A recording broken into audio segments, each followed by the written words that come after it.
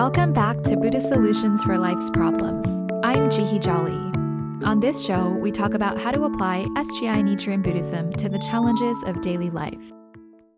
Today, we're talking about mental health. This was one of our most requested episodes to date, so thank you so much to everybody who has emailed requesting us to cover some aspect of mental health or mental illness. Before we begin, I want to explain how the episode is structured because it's a little different than usual. We've divided the topic into 4 parts, which you can listen to all at once, or you can check the show notes for the timestamps to skip to the section that most resonates with you. Though I do think all these stories are worth listening to. In part 1, we discuss what the Buddhist definition of health is and how we're defining mental health and mental illness or mental health challenges for the purposes of this episode. We do this through a conversation with 2 mental health professionals who happen to also practice SGI Nichiren Buddhism, therapist Mindy Milam and psychiatrist Bora Kolak. Both have different backgrounds in the mental health industry and were able to share some insight on the parallels they see between their personal Buddhist practice and their professional experiences in the field of mental health.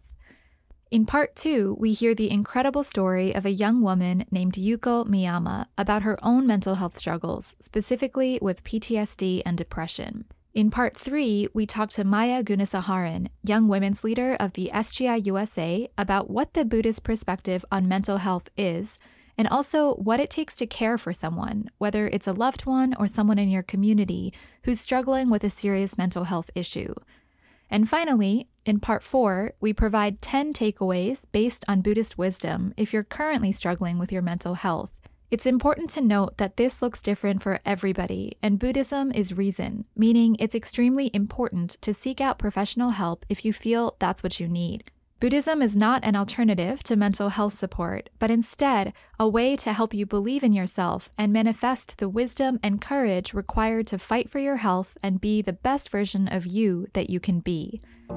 Before we start, I'll present you with this thought from my Buddhist mentor, Daisaku Ikeda, from a book called The New Human Revolution. He writes, "Medical science objectively analyzes the causes of illness and treats them based on what it finds.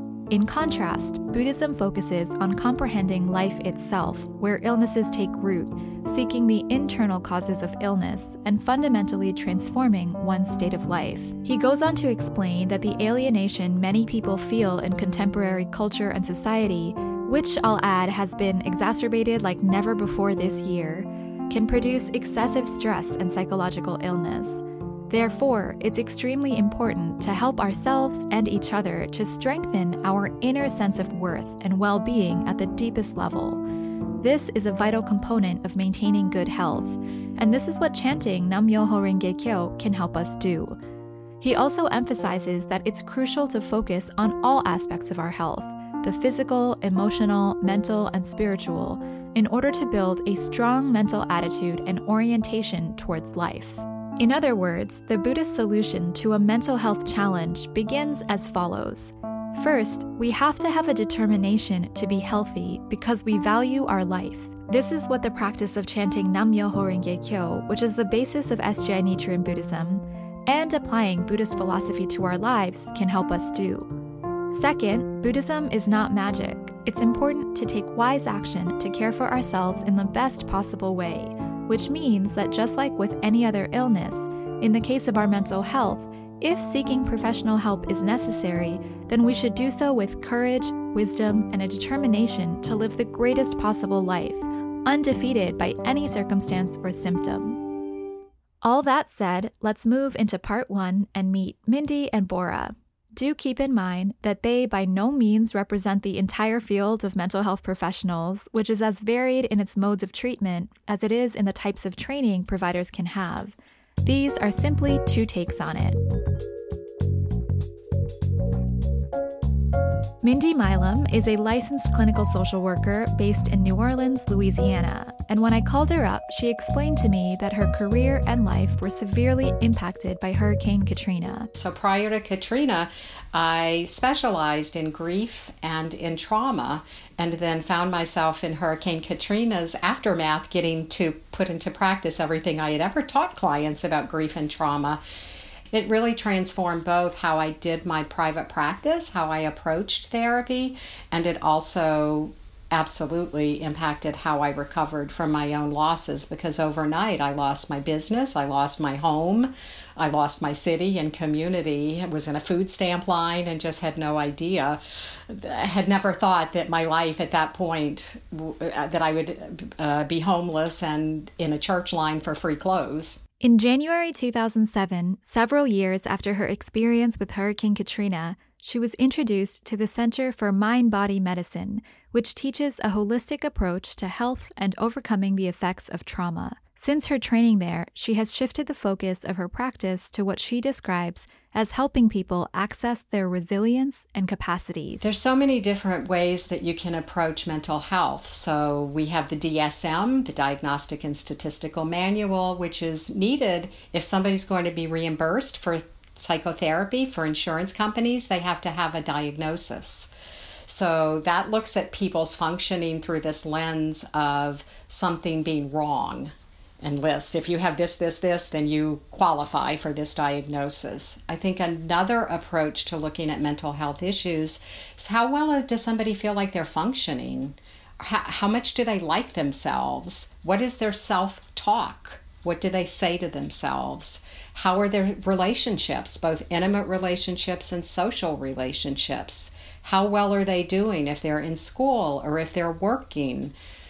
Or what are they doing to feel like they're leading a contributory life? This, she explains, can be assessed by looking at somebody's ability to manage their emotions.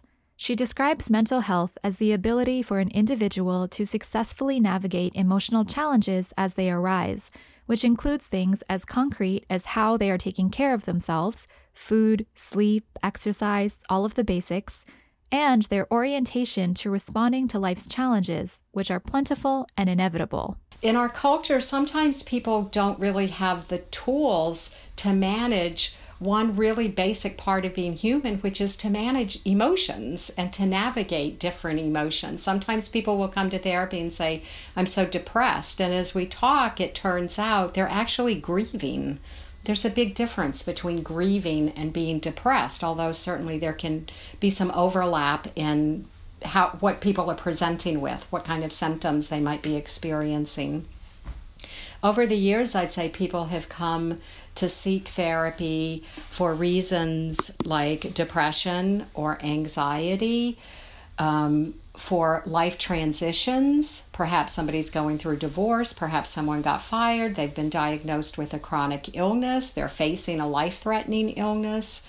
Sometimes people can identify that they are experiencing low self-esteem.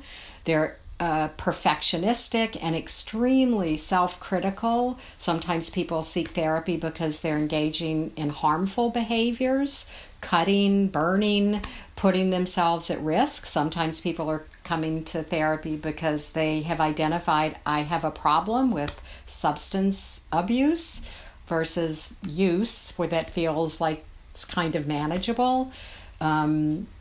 People may come dealing with coming out, with just discovering who they really are, developing more confidence. So really covering the gamut of life's challenges can send people looking for a space where they ideally feel absolutely welcomed and deeply listened to.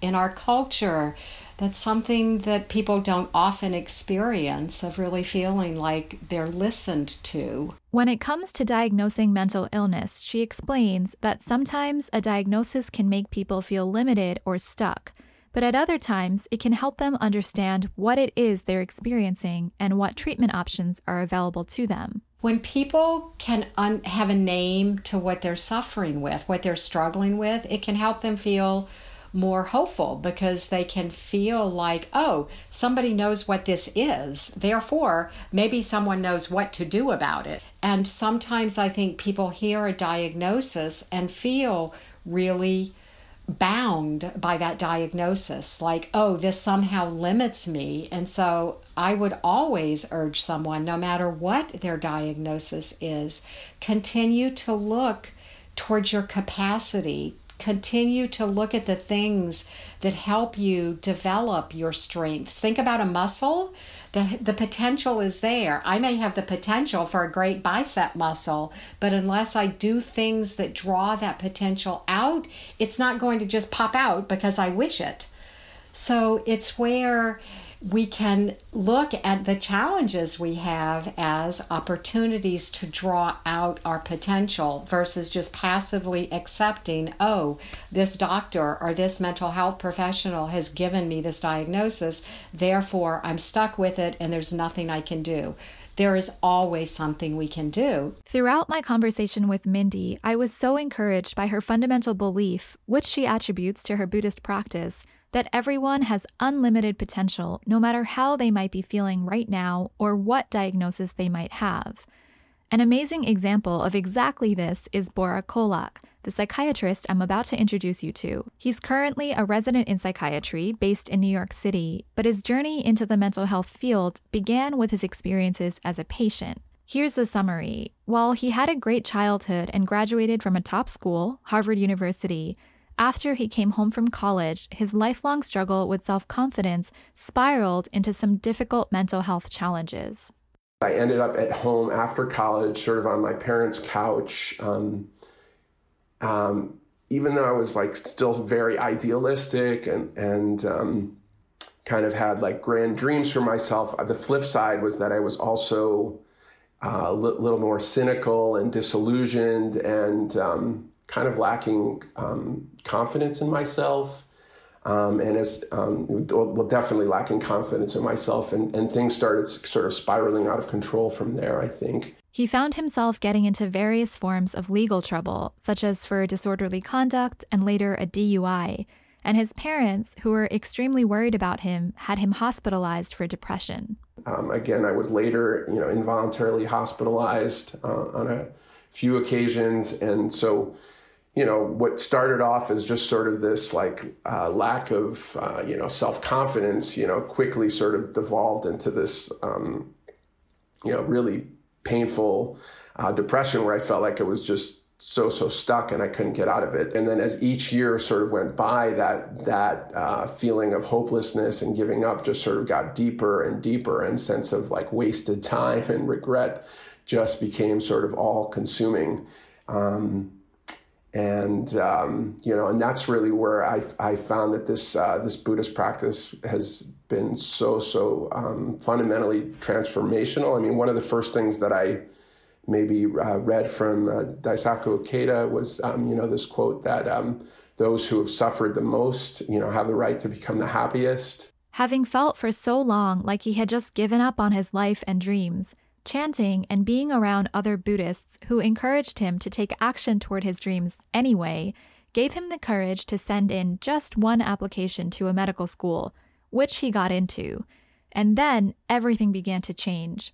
He eventually studied psychiatry and got into the mental health field much later in life than he had ever anticipated. But because of his journey, he's now able to relate to his patients in a way that comes straight from the heart. I think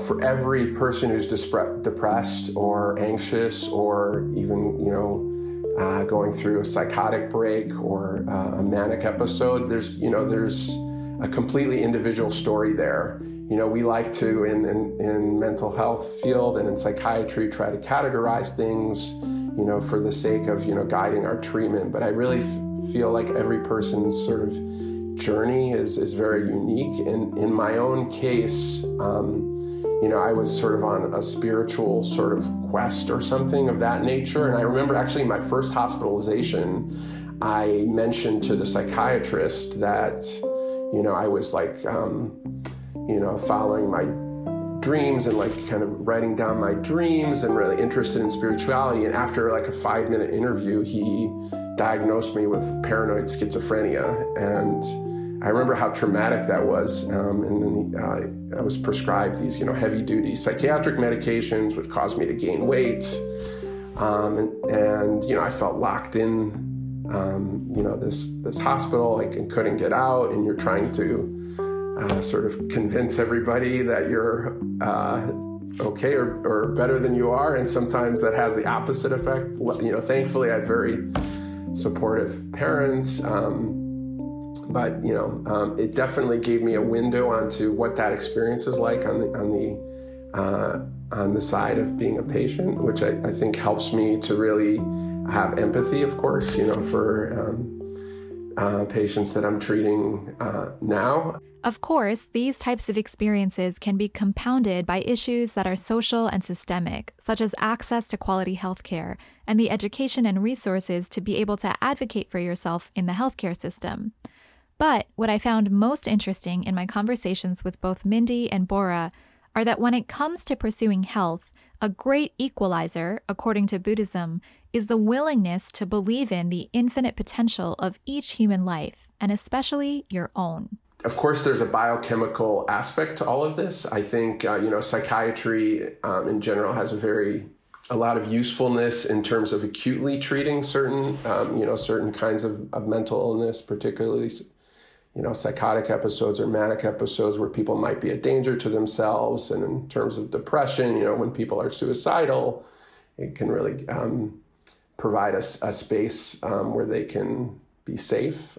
I mean, I definitely went through a deep depression. The thing about depression, though, is that I've come to see it as sort of like an anxiety as well, which are, you know, the two most prevalent in mental health conditions in our country and in the world, as really a sort of a disease of like lack of connection in various ways, you know, and not just interpersonal connection. I think it's also a sense of like, you know, lack of connection to meaning or purpose, or a lack of connection to our own trauma experience, a lack of connection to spirituality, you know, various forms of lack of connection, I think. But, you know, the reality is, of course, you know, and this is, you know, one of the wonderful things about Buddhism that has really sort of clarified my own view is that, you know, mind and body are one, of course, ultimately, right? So it's really impossible to extricate the biological material brain science from this, you know, vast universe of what we call the social determinants of health. And I think there's a danger in sort of being overly reductionistic and seeing everything in terms of just neurons and, you know, chemical misfirings. I asked both Mindy and Bora what they gained from their Buddhist practice and how it impacted their experience or perspective, both as recipients of therapy and practitioners in the field. Here's what they said. I think from when I first started chanting and studying Buddhism, that I could see how it enhanced my skills and as a therapist and my perspective. They're so compatible. Nichiren Buddhism talks about inherent potential in all of us, and that's what therapy strives to activate for people as well. It goes about it in a different way. And as somebody, as I said, I experienced a lot of my own trauma. So as somebody who had been a consumer of therapy for many years, what Buddhism did was help me heal parts of me that therapy never reached. Because therapy, as useful and as fabulous as I think it is, and it's something that I've spent decades doing now with people, therapy touches our thoughts, helps us manage our emotions. Therapy doesn't really address things like karma. According to Nichiren Buddhism, of the many causes of illness, the most difficult to cure are those caused by our karma, or the myriad causes and effects we've accumulated over lifetimes, which are impossible to understand, but can still be changed if you practice the Lotus Sutra. This is one of the most important teachings of Nichiren Buddhism, which says that karma can be changed by chanting Nam-myoho Renge Kyo, the title of the Lotus Sutra, and striving to live in accord with its teachings, especially its central teaching, that you have unlimited potential for courage, wisdom, and compassion in your life, and so does every other living being. Nothing in my life fundamentally changed, right, until I really started practicing, until I started chanting. And I think one aspect that was so key in that process of change was, you know, this daily practice that we have in this Buddhism, which is so unique, that really incorporates, you know, study, but also this visceral, practice of chanting, and then brings things together with, a community of like-minded practitioners, and also a teaching from a person who we take as a mentor to really answer our deepest questions. So it really is able to sort of combine all these elements to really get our lives moving on all cylinders. And so I was thinking about this question of like mental health, right? So President Ikeda has mentioned at various times the definition of health from the World Health Organization is not just the absence of illness, but a state of physical, emotional, and social fulfillment, or something along those lines. The ultimate mental health is in some ways this like sort of life condition of absolute happiness that we talk about in this Buddhism. It's not just the absence of illness. I think it's actually really being able to thrive and to really fulfill our potential. Now let's move on to part 2 and hear an inspiring example of exactly how this works in an individual human life. Before we begin, a gentle warning that we will be speaking about PTSD and some abuse here, so if that's triggering for you, you can pause and come back when you feel up for listening to it, or just skip to the next section by checking the show notes for the timestamp for part 4. Yuko Miyama is a young woman who I actually knew in college, but I never could have imagined that she went through the things that she did. When you meet her, she seems like one of the sweetest, most joyful people, which as you'll see, she is. But of course, when it comes to mental health issues, it's not always easy to see them or show them to others. So for me, like my mental illness runs in my dad's side of the family. So for as far as I know, for generations, we've struggled from all forms of abuse. And because they all grew up in Japan, culturally, we just don't talk about it. So it's as if abuse or trauma doesn't even exist at all. It's just like one form or way to raise your child. So I was talking to my dad, and I realized that he went through such unimaginable struggles at such a young age. So naturally, as he had 3 kids, and I just remember him being so loving, but also really, really scary. She shared with me that she experienced some pretty serious trauma as a child that she somehow managed to completely block out of her memory during most of her young adult years. And it took me years and years to admit that my dad could have been violent towards me and my sisters growing up. And so I guess, actually, I lived in so much fear and anxiety in my childhood that I couldn't recall a huge portion of my childhood, so any bad memories until I turned about 23. And this is when I decided to take my Buddhist practice seriously. Hearing her say this reminded me of the teaching that Buddhism and chanting Nam-myoho Renge Kyo to the Gohonzon, which is the scroll that serves as something of a spiritual mirror for our enlightened life, is all about seeing yourself clearly. In essence, when you chant, you can see yourself, your delusions, and your potential so much more clearly. And if you can see your suffering clearly, you can summon the courage to do something about it. In Yuko's case, at the beginning of her practice, she started experiencing confusing symptoms, severe flashbacks, worsening depression, and a glaring lack of self-worth. Then, repressed childhood memories started to come back. I think I can recall now, in about 3rd or 4th grade, I'd be walking home from school, and I hated that dreadful walk. I called it the walk of doom, because no matter what kind of great day I had at school, I knew that as soon as I reached home, things could just go out the window. And by out the window, I mean literally, like in an accidental rage. Like sometimes he almost threw me out the window in the 2-story home. And so that was just how it was every day. But this became like normalized. And when things were really good, things were awesome. And my dad was really loving. But then suddenly I could make like one mistake and everything could go upside down. Like tables would be flipping, turning. So I guess in an effort to make sense of everything, my brain made up this story that I must inherently be a bad kid. That's why I'm getting yelled at all the time. So if I was a good kid, if I became a good kid, then my parents would love me. So I have to work really hard and I want to be loved. And so I felt like that's what my whole childhood was about, trying to be this good kid so I could be loved. And I guess that because my life felt so threatened at times, like I could die, I decided somehow the brain is just so powerful to forget all the bad memories altogether. So then I really had no recollection whatsoever of any of those events until 23. It's worth explaining here, especially if you're new to the practice, that in Nichiren Buddhism, you don't have to chant explicitly about something in order to begin to resolve it. Instead, you can chant about whatever is in front of you or whatever is in your heart at the moment, and your life will naturally open up to whatever is the best next step to take for your absolute happiness.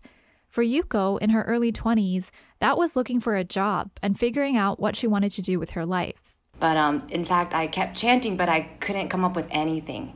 And that actually made me even more depressed. And I realized that, my gosh, like I actually don't fundamentally believe that my life is worthy and that I could do something. And that's the exact opposite of what Buddhism teaches me. Buddhism teaches that we have supreme value and the greatness of all living beings, right? So then the sadness just started to get so intense. But I just kept chanting. And then it was crazy. It was almost like sudden, but I started to recall like bits and pieces of my childhood. And I thought I was going insane because I would tell myself like, that didn't happen, I'm just making it up. But my sisters would be the ones to confirm that those events happened.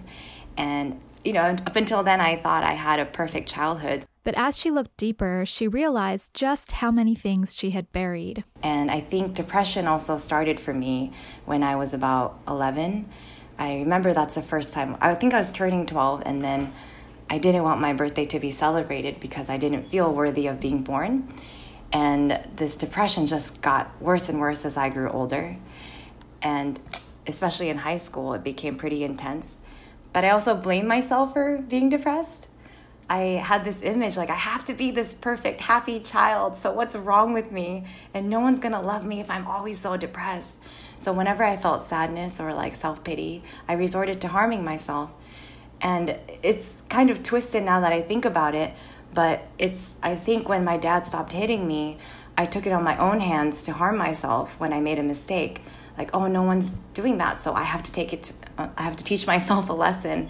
And I know it's so twisted, but that's really all I knew, and it made perfect sense to me at that time. And so, of course, I had anxiety, I had depression, and this negative self-talk wherever I went that was just occurring in my head. And then also and a desire to feel good about myself, and also probably attributed to like childhood sexual abuse, which happened outside of my family. I developed an eating disorder, which almost became life-threatening, and this had lasted almost over a decade. While Yuko had never explicitly chanted about these things, when she started practicing Buddhism consistently, she immediately realized that she had to start taking some kind of action to care for herself. There's few times in my life when it would get so bad, especially around this time when I was about 23. And then when the memories started coming back, there was just this constant replay of the scenes and the words that were said to me, like all day long, no matter what I was doing, whenever I was trying to go to sleep or trying to eat, scenes would just be circling in my head all day long. And then I would get so much anxiety that I felt like I couldn't leave the house. I couldn't even answer calls. And there was times when it felt like I just couldn't feel anything more emotionally. Like everything just turned black and white. Like I couldn't find joy in anything that I used to feel joy in. And then I cried so much, there's no more tears left. And you harm yourself enough, there's like nothing else you can do to feel better. I think that's how low it was at that time. And so I had no option but to tell somebody that I was able to trust. That's when her friends encouraged her to seek professional help, which wasn't easy for her to do, as she explained to me that often in some Asian cultures, there's a tremendous stigma attached to mental health issues, and seeking help can be seen as a sign of weakness. But that's where chanting helped her, and she used it to fight against her inner disbelief and fear every day while taking action to find a therapist. I would wake up and I would think to myself, first thing in the morning, I can never get help. Nothing is ever going to change. This is my life. And then I'd go and chant, and then somehow I would feel a little bit more hopeful. Somehow, I can't even describe it. It was like, I deserve better though. And so it wasn't easy, like trying to get help. For anyone who's ever tried to get help, I think they know that you have to call a lot of places and be ready to be rejected many times too. So it was like every day I called like 5 places, next day 5 places, almost called like 20 places. But for some reason, I just decided not to give up, probably because my mental health state was it was just so terrible. But then I was able to find someone who could help me. And I think getting professional help was the best decision of my life. I was finally diagnosed with PTSD. Actually, a therapist told me that I was about to split personalities. So I think thanks to my Buddhist practice, I was able to identify the things that were creating problems in my life. Instead of ignoring it, just feeling positive and happy all the time, I was able to attack the root cause of what was making me suffer. And it was all these memories that I couldn't recall. But now that I was older, I think I had more courage to look back and to work on them. And I think that's why those things started to come up at the right time. She was happy to finally have a name for what she was suffering with, but at the same time, it made her question what that meant for her future, and she worried that she was going to be experiencing flashbacks forever. So I think that was really difficult, but then learning the tools that were created long ago that worked and having the courage to apply it to my life, I think chanting really helped me find the courage to actually do it, to actually keep going to therapy. And through that, I think I changed tremendously. The first thing that started to change was how she related to other people, which in turn changed the way that she felt about herself. I think when you start to chant, you're actually chanting that I am worthy, right? And that I am amazing just as I am. So even if you don't believe it, that's what you're repeating every day.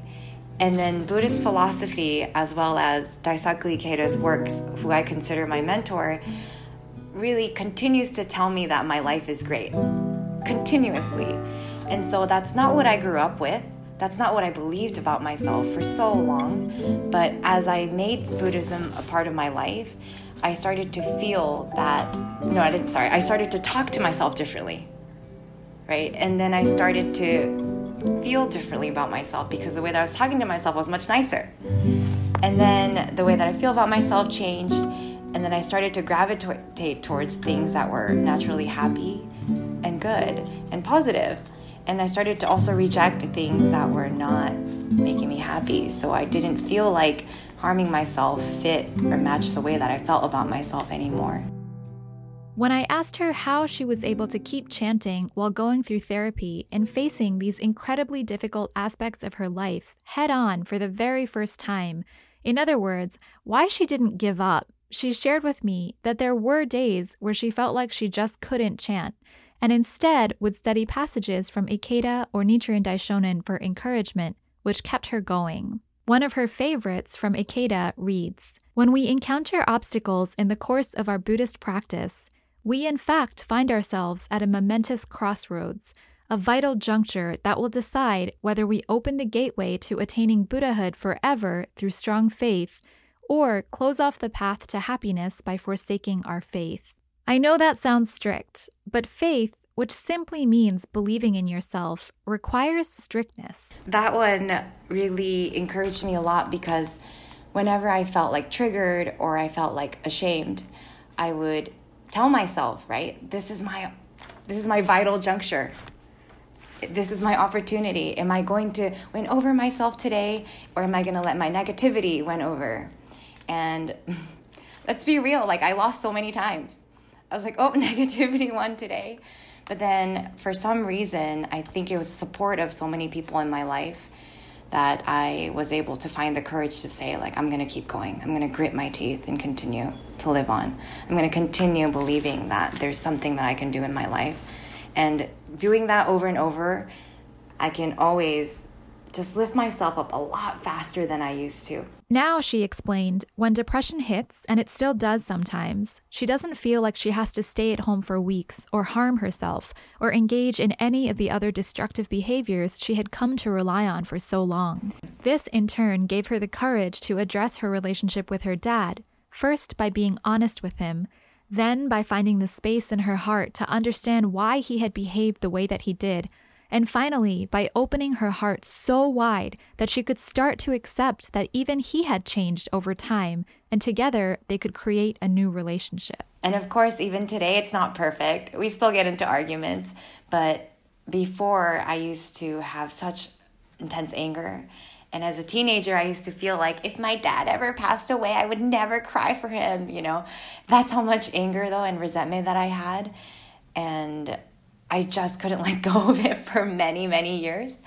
But then somehow, must be because of my Buddhist practice, and I'm starting to feel good about myself and appreciative of a lot of things that happened, the good things that happened in my life. Somehow, I started to suddenly feel appreciation. And it was like I ignored how I felt about my dad for so long. And then suddenly one day I was like, well, maybe I should just chant for my dad. And I did, and what came out of my life was just immense appreciation. I just couldn't stop crying. I just felt so appreciative that he was my dad. And I realized he loved me to the best way that he knows how.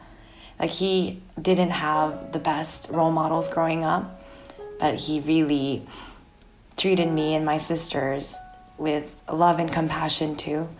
I just couldn't see that side. And yeah, then that changed.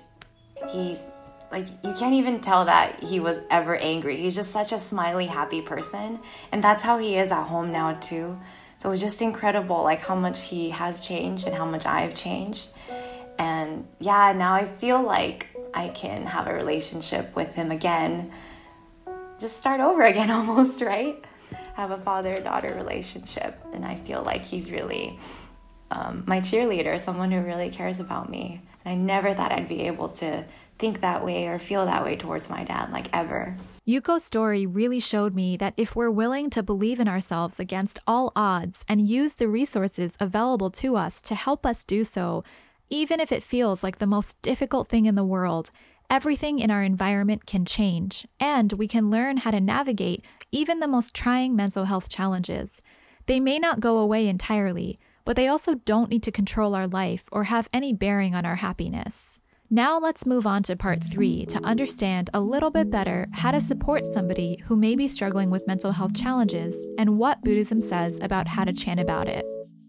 Maya Gunasaharan is currently the Young Women's Leader for SGI USA, and I called her to ask a little bit more about the Buddhist perspective on mental health, but also share a bit of her own story, as for many years she's been learning how to support her partner who struggles with depression. We've been together now 10 years, and I think just like 1 year after we started dating, he really fell into, deep depression. And honestly, at first, I didn't really know what was going on. And I certainly couldn't understand firsthand what he was experiencing.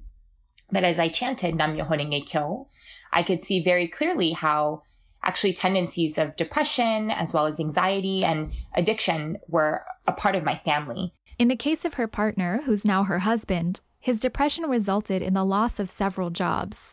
In fact, the way I think his depression often manifested led it to be quite difficult to even find the right care, the right medication. And so, this is like an experience of many, many years. And of course, ongoing, I think this will always be a part of our lives. But one thing I found and has been so incredible is really that, number one, every time we've chanted Nam-myoho Renge Kyo, we've been able to make some kind of headway.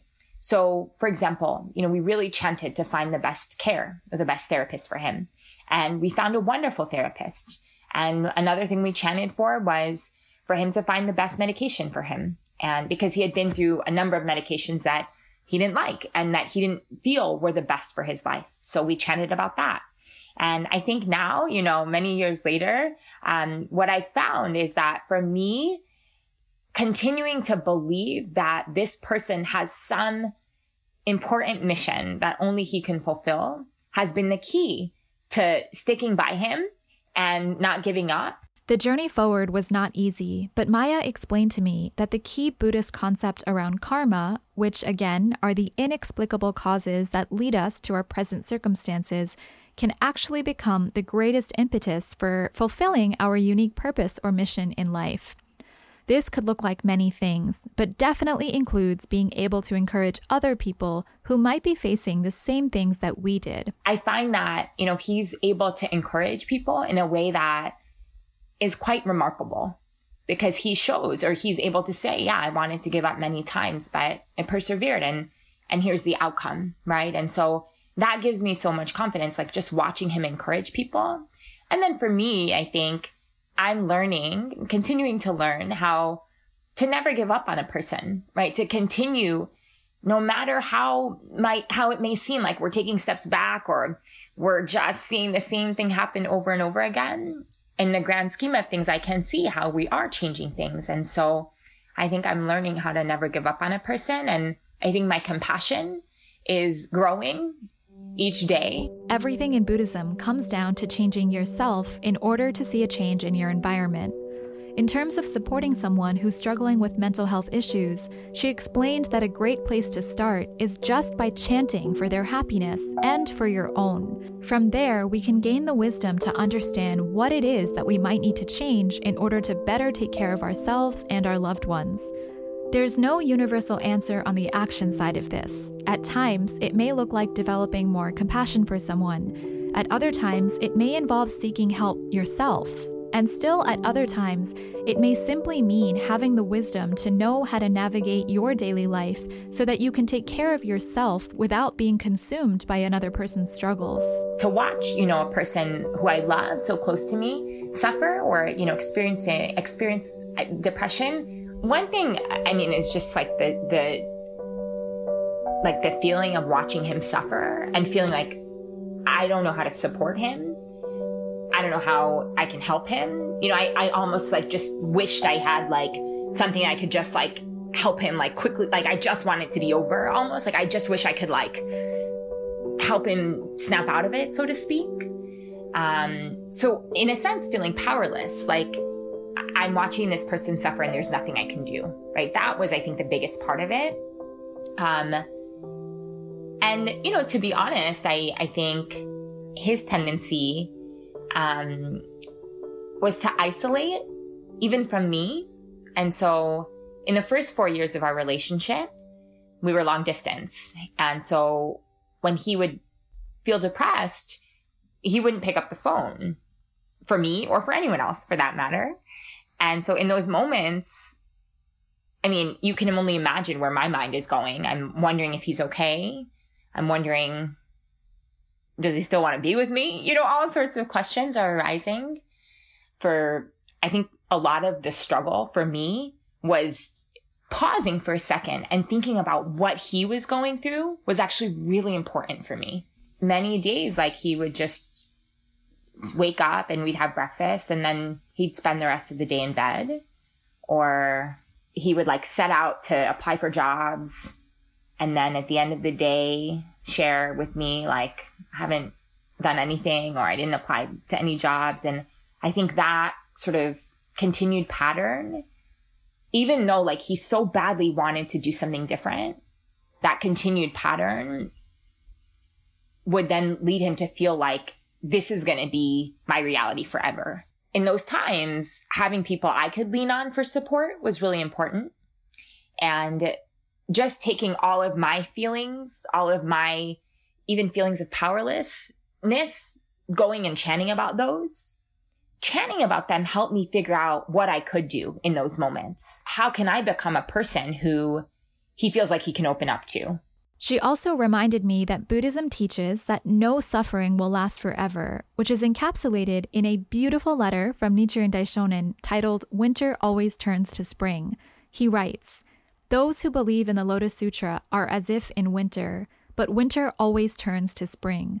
Never from ancient times on has anyone seen or heard of winter turning back to autumn." The sutra reads, If there are those who hear the law, then not a one will fail to attain Buddhahood. Based on these two beliefs, that no suffering will last forever, and that every person has immense potential for happiness and a unique purpose only they can fulfill, as friends and caretakers, we can use our Buddhist practice to cultivate the ability to become great listeners. There's a passage that I want to read, if that's okay. And it's from Discussions on Youth, and it's on page 27. And Sensei says, even if you think you're hopeless and incapable, I know you're not. I have not the slightest doubt that each of you has a mission. Though others may disparage you, please know that I respect you. I believe in you. No matter what circumstances you now face, I have absolute confidence that a wonderful future awaits you. Each time you fall down, just get back up. If you can pick yourself up, you can move forward. And so, actually, this is, encouragement to youth, but I think it applies to people at any stage in their lives. Because I think there are two things that I take away from this passage. Number one, I think it's like this notion that starting from where we are, like that's wherever we are is where we are. And as long as we can take, a step forward, that's most important. No matter how many times we need to make a fresh determination, right? That's okay. And then also, I think it depicts this spirit that we learn in Buddhism, which is to live from this moment on. So let's move on to part 4 and synthesize some takeaways based on Buddhist wisdom for anyone dealing with mental health challenges right now. Here are 10 concrete things to take away from this episode as told to me by Maya, Mindy, and Bora. They're hopefully universal enough that anyone struggling with any sort of mental health issue should be able to apply it to your life. First, it's important to understand that health is not the absence of sickness. Instead, it's living with the spirit to always move forward no matter what we might be suffering with right now, and having the spirit to take great care of ourselves. This includes the basics: eating well, sleeping well, exercising, and if you're Buddhist, chanting every day. Buddhism views health as a universal desire of all people. And so not only, right, is it a desire of people, but essentially we really believe that it's an essential element of human rights. And at the same time, Buddhism recognizes that illness or sickness is one of the most basic sufferings of people, right? So these universal sufferings being birth, aging, sickness, and death. So actually our Buddhist practice really exists to help people relieve the sufferings that are associated with sickness or illness and live a most fulfilling life. So I think if I had to sum it up, I would say that, Buddhism teaches that health is not simply a matter of the absence of illness or sickness, but health means living a life, right? Or good health means living a life that's full of constant challenge and constant creativity. My mentor, Daisaku Ikeda, puts it beautifully when he says that a life of true health is a prolific life that is always moving forward, opening up fresh new vistas.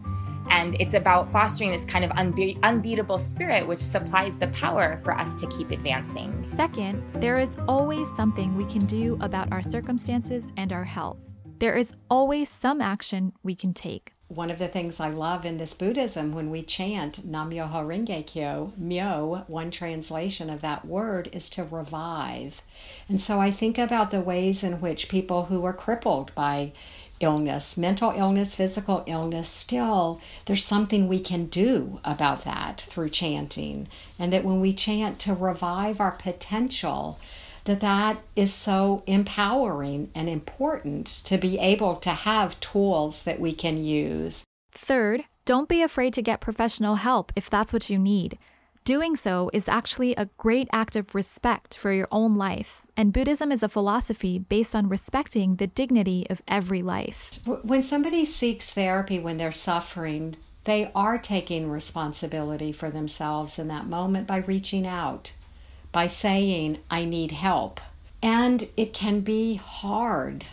So I think a couple of keys can be perseverance, persistence, not giving up, being willing to change beliefs about oneself. Daisaku Ikeda wrote a quote that has stayed with me that has said, sometimes life is a moment-by-moment struggle between our positive and negative selves.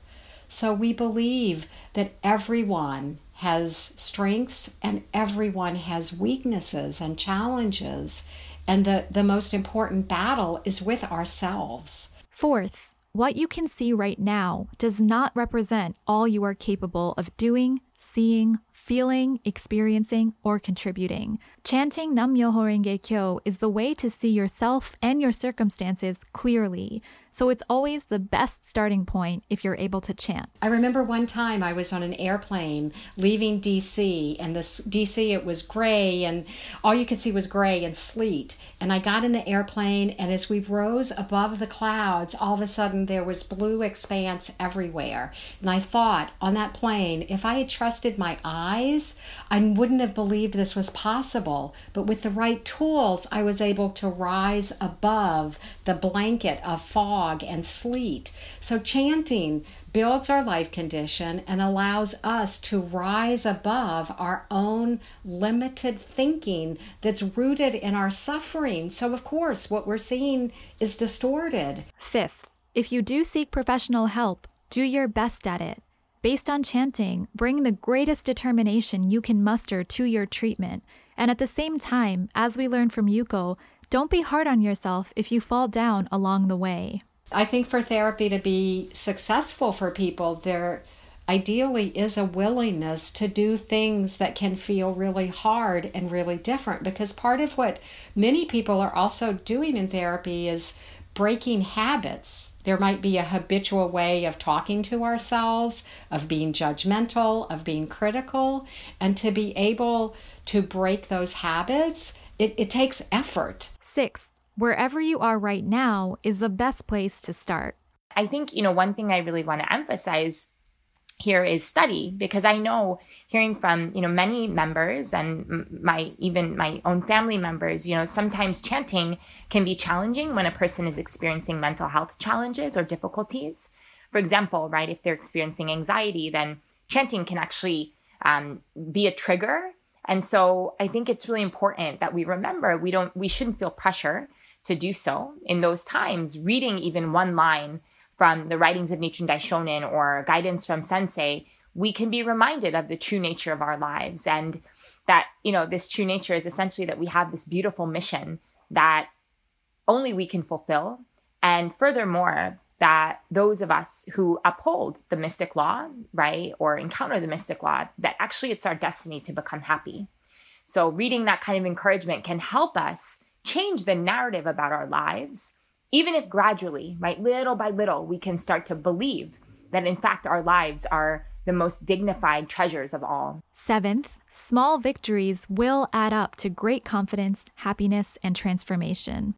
And one thing that somebody impressed upon me early on in my practice was this kind of idea of momentum. And one of the wonderful things about being able to chant every day is you're able to sort of create this momentum in your life, little victories start, really accumulating. Of course, we're human beings, so we go through, ups and downs no matter what. So, I was still sort of carrying some of that heavy baggage and weight around with me for a while. But one thing I found was that, I don't know what, day it was or how many months into my practice it was, but at some point I just found that I woke up feeling this sense of lightness about my life, and that sort of my problems were no longer so heavy anymore. Eighth, if you fall down along the way, don't give up on yourself, and don't be afraid to rely on good friends, especially Buddhist friends. One thing that I will mention, also the community within this Buddhism is so amazing, right? So that we have these, community gatherings where, we can really share our experiences and hear from people in our community, maybe who've gone through similar things or who haven't, but are always so encouraging and who will just tell you, yes, you can do it. Ninth, what you're going through right now is what makes you special and uniquely able to encourage so many people. Viewing things this way can help us appreciate our lives and get curious about how we want to live and what we want our contribution to be.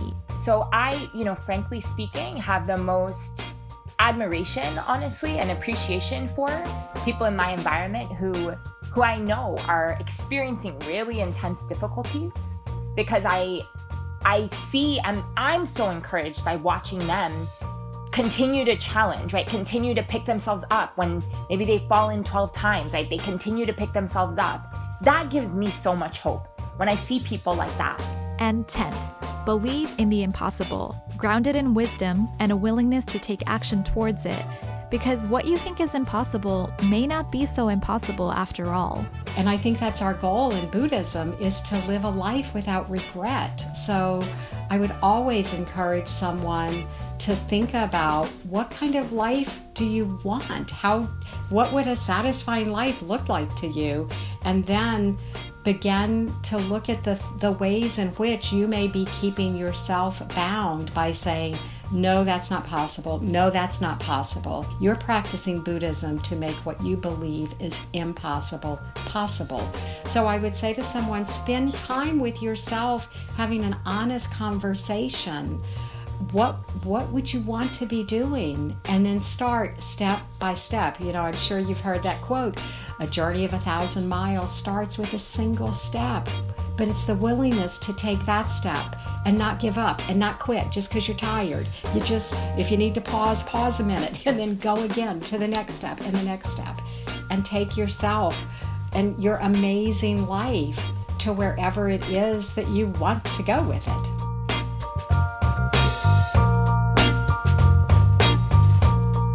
That's all for today's episode, which we hope you found helpful in some small way, and we'll be addressing a lot more of your requests in future episodes, which will come out every other month going forward. But if you're looking for a weekly dose of Buddhist wisdom and practical tips, SGI USA has a new podcast called Buddhability, which you can also find on iTunes, Spotify, or wherever you listen to podcasts, as well as lots to read at buddhability.org. That show comes out every week, and it features honest conversations about different aspects of our Buddhability or enlightenment and how to tap into it. And as always, if you like what you've heard, please leave us a rating or review, and don't hesitate to get in touch at podcast@sgi-usa.org.